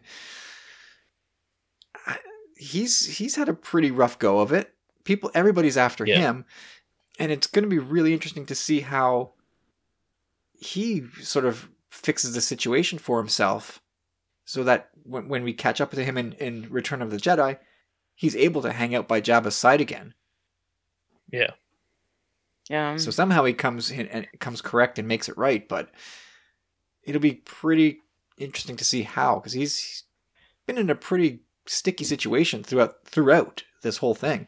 And I gotta say, him setting Chewie on fire, I was appalled. And waving Wookiee fur in his face. Yeah, I was absolutely appalled. What'd y'all think Yeah. about the Lando panel where he was like, beat his ass, Chewbacca?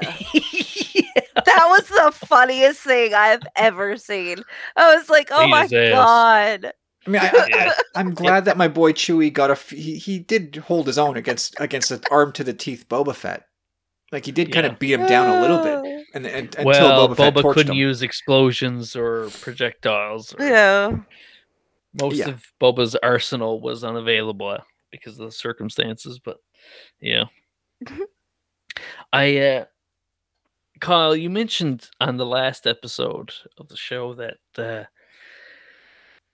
you weren't a fan of some of the one shots. Oh. No. And that's sort of the nature of the game with one shots, right? Like we talked about the 3PO one shot before, and there's the K2 very Cassian. hit or miss. They either do a really cool single thing, or they're just Mhm. worthless. And I read Forlom and Zuckuss, and at the end of it, I was like, why? I What? know. This was like $5, $6. Why did you make me buy this? Yeah, I I don't even know the point of that story.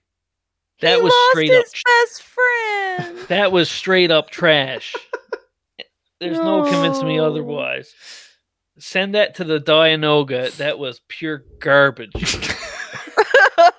Oh man. So There's that a is paper the, shortage in America right now. They should have saved that paper.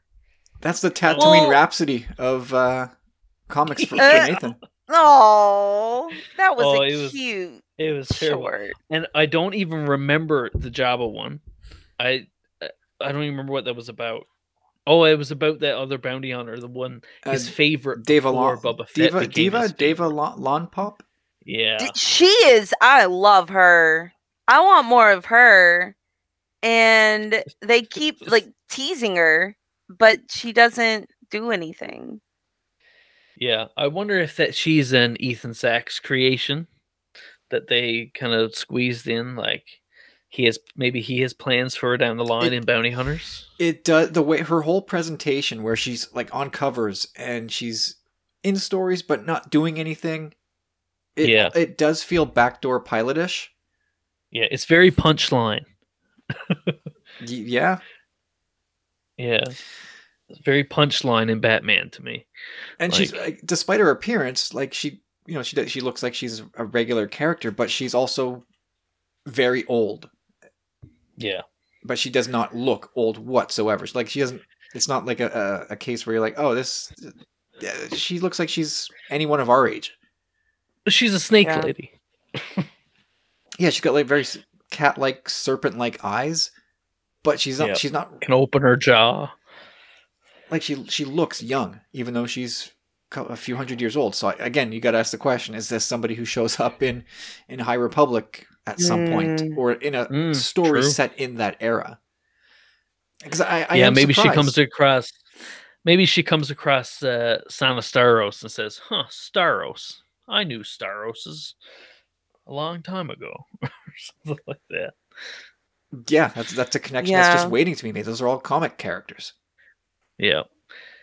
And the Bausch, I really like the Bausch one shot. I enjoyed it. And it was helped a lot, I think, by the David Baldeon art. It was absolutely gorgeous. I think that's the one I But, don't own, or at least it might be waiting for me at my LCS, which who knows I think when I get back. that's the one that's worth picking up for sure. It's Bausch and a bunch of other Ubis, bounty hunters, trying to assassinate Domina Tag. Who is such a badass? Yeah. It's worth picking. I think you'll enjoy that one, Kyle. All right, on your word, I will. I will buy if I see it. Yeah. If when my comic guy takes out my stuff and throws it on the counter for me to look through, I won't remove it. Well, listen, even if you don't enjoy the story, the David Baldeon art is worth the look anyway. Done. I'll keep that one. Yeah, because I took the Forlom and Zuckuss one, and like I said last week, like usually stuff gets bagged and boarded back in the box. This one just nope. This one's out. Like this is in the for sale pile. it's out. Goodbye. I can't bring myself to care to that degree about Forlom or Zuckuss. But they had to do that issue because it led to Zuckuss joining up with Tonga's crew. Yeah, they don't need him. Like, I didn't care about Forlom and Zuckuss before, but I resent them now after that issue. Oh, I want my $6 back. Yeah, send them to Exegol. Yeah. All right. Oh boy. Let's. I mean, is there anything else we want to talk about before we wrap up? I just No, want I to don't do a think so. plug for Out of the Shadows. It's so good. Yeah, even though I haven't finished it yet, I will agree. It's good. It's good. It's a step up from Test of Courage. Oh yeah. Well, Out of the Shadows is young it's adult. more Into the Dark. Okay. All right. Yeah, Fair it's enough. young adult. Yeah, But I've you got mean like Justina Ireland? Yeah, it's yeah. she blew it out of the park. Like she just or knocked it out of the whatever. She did really good. Um, it there's just so many things about that book that delighted me. Yeah. And I really feel like it is up there for me with Pirate's Price. Mhm.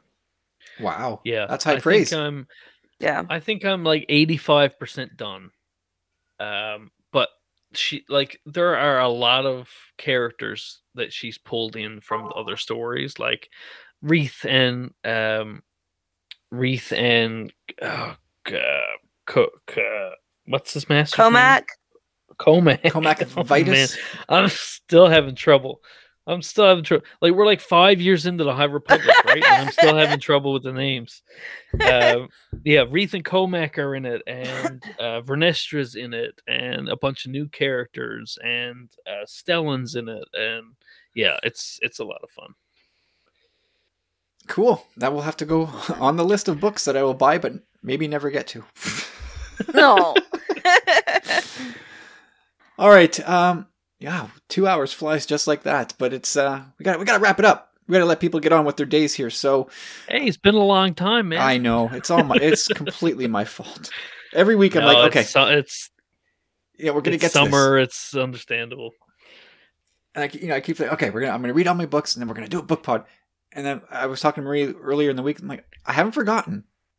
It's just I haven't read, but I'm doing it now. So in the next couple of weeks, we'll talk. And then I think the next day, boom, book news. Yeah.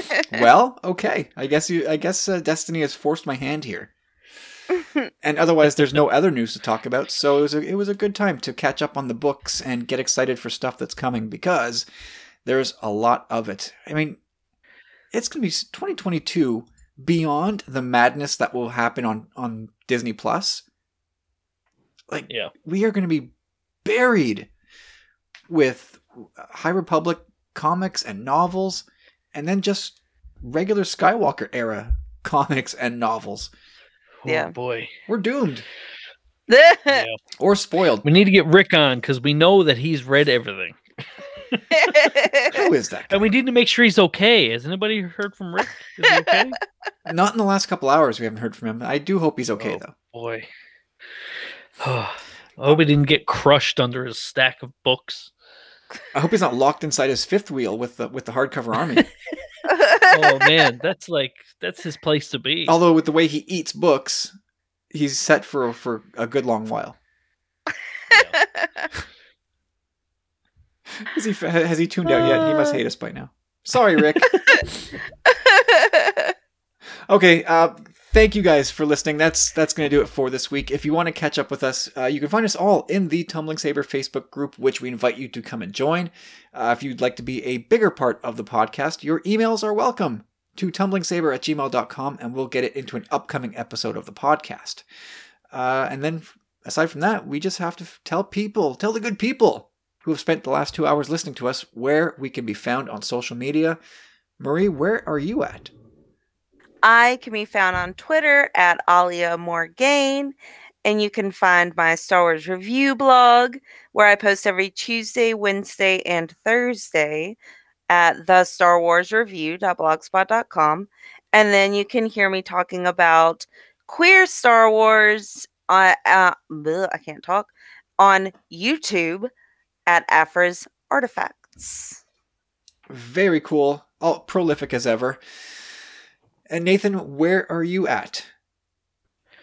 I'm in the Facebook group all the time, and I mean, every episode I say follow me on Twitter at NAF Roberts, but like I never tweet about Star Wars. Like I only tweet about communism and my mental breakdown. Like. So if you want some of that, come to Twitter and follow me. But the best place to interact with me about Star Wars is in the Facebook group. That is becoming more my thing too. Like I don't know what it is, but I can't find the energy to tweet anymore. I don't know what it is. Yeah. I I tweet. Like the other day, I was like, I might become a guy who eats a box of cereal at the bus stop. Like, I don't know. How late's the bus? Yeah, like maybe that'll just be my thing now. What kind of cereal? I'll just be that guy. Like people drive by and like I'm at the bus stop eating a box of corn pops or something. You know? Like, okay, you're a corn pops guy. Listen, it's been a hard year. Nothing like sticking your hand deep into a bag of corn pops and chowing down at the bus stop. Oh man! Whether you're waiting for a bus or not, it's you know you got to be seen, and nothing makes a statement like eating corn pops from Kellogg's. It's true, man. It's true. You know, you got to make your mark. You know, you can't take anything with you, so you got to leave the memories, right? You got to leave a legacy, and if you're going to be bus stop corn pop guy, then that's corn pop neat. There you go. You have to change your Twitter handle now. Yeah, remember that when during the election, like, wasn't there something about Joe Biden, some rapper corn pop or something? Anyway, forget it. You know what? I last week I mixed cocoa Cheerios with vanilla Cheerios. You're a madman. Wild, I could tell you that. It was crazy, madness in a bowl. But I will do it again. It was actually kind of good. Is it legal? I will make it legal. I feel like that's a little more illegal than like pirating movies. Do you remember when you used to go to the get in trouble? You're not going to get in trouble, but you know, you don't want the wrong people to find out. True. I mean, I feel like the people that issue those warnings also don't care. They just have to issue the warning. They're like, I can't be bothered. Go watch your movie. That's true. Remember, like, when you would go to the cinema, like, say the early aughts, like 15, 18 years ago, and every movie was preceded by this short, like a warning kind of thing. Manny Perry makes movies, and he would talk about like the whole process of making movies. I think he was a stunt coordinator or something, and he would just talk about piracy. And then, all these people do this work on a movie, and then someone just goes on the internet and presses a button and takes all that benefit and pays nothing for it. And I was like, yeah, that's kind of what's happening, Manny Perry. You're just gonna have to deal with it. But who cares? Who cares? Because you're still getting paid. And hopefully Manny Perry is still making movies and going on strike with the rest of IATSE and going to get a nice living out of it. Get their hopefully get a proper paycheck. Get these bastards. Yeah. Man, remember purple ketchup? Purple ketchup? Yeah, okay. No, well. But I do remember garlic Coke. What? Yeah. Garlic Coca-Cola. Yeah. Oh, actually, man. No, there was Heinz put out purple ketchup like in the 90s, the late 90s. It was like it was just ketchup dyed purple. It was like a big thing. That's horrible. Yeah. Well, we have cotton candy craft dinner now. That's true. That's true. Revolting. Absolutely. We tried the butter chicken KD a couple weeks ago. That is rank. I have jalapeno cheddar, the Cheetos mac and cheese. Oh, that's good. Oh, the Cheetos mac and cheese is good. Yeah, Marie, Kraft Dinner is Kraft mac and cheese in Canada. Marie's left. She's okay. like, what are you guys rambling about at this point? What are you doing? I'm like, Cheetos mac and cheese? These assholes are talking about ketchup. A new low, everybody. A new low. Every week we're going to find something worse to talk about. So, listen, everybody says this is the best part of the podcast. Somehow, which... oh, well. Man, we got to start doing like DMT and talking about that. That's the way to go. And having anti-vaxxers on as guests. That's the way to go. The sad part is I could produce a couple of them pretty easily, and that just makes me sad. We'll start selling like vitamins online and Herbalife and cosmetics from Unique. Use promo code CHOPRULES to save 10% on your order. Oh man! All right, That's enough of that train wreck. Hope you enjoyed it. I know you did. But that's going to do it for this week, guys. Enjoy your weeks. Stay safe. And until next episode, may the Force be with you. Bye. Later. Sitting here for hours, looking at that shelf. Pages getting wider like a mirror to myself. Struggle for the answers, questions frighten me. Circles getting wider, it's harder just to see.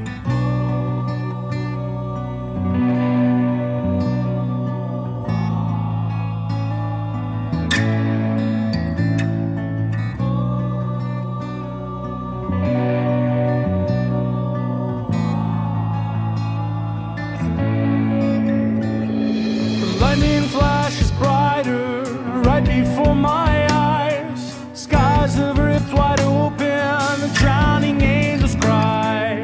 Innocence escaping, mother's disbelief. My anger's dissipating, transformed to stricken grief. Oh, I needed to feel.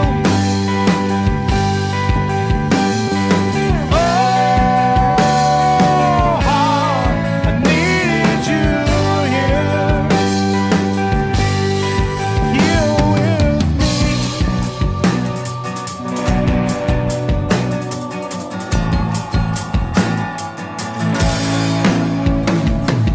Wake up to illusions, delusions fill my mind. Your voice is saying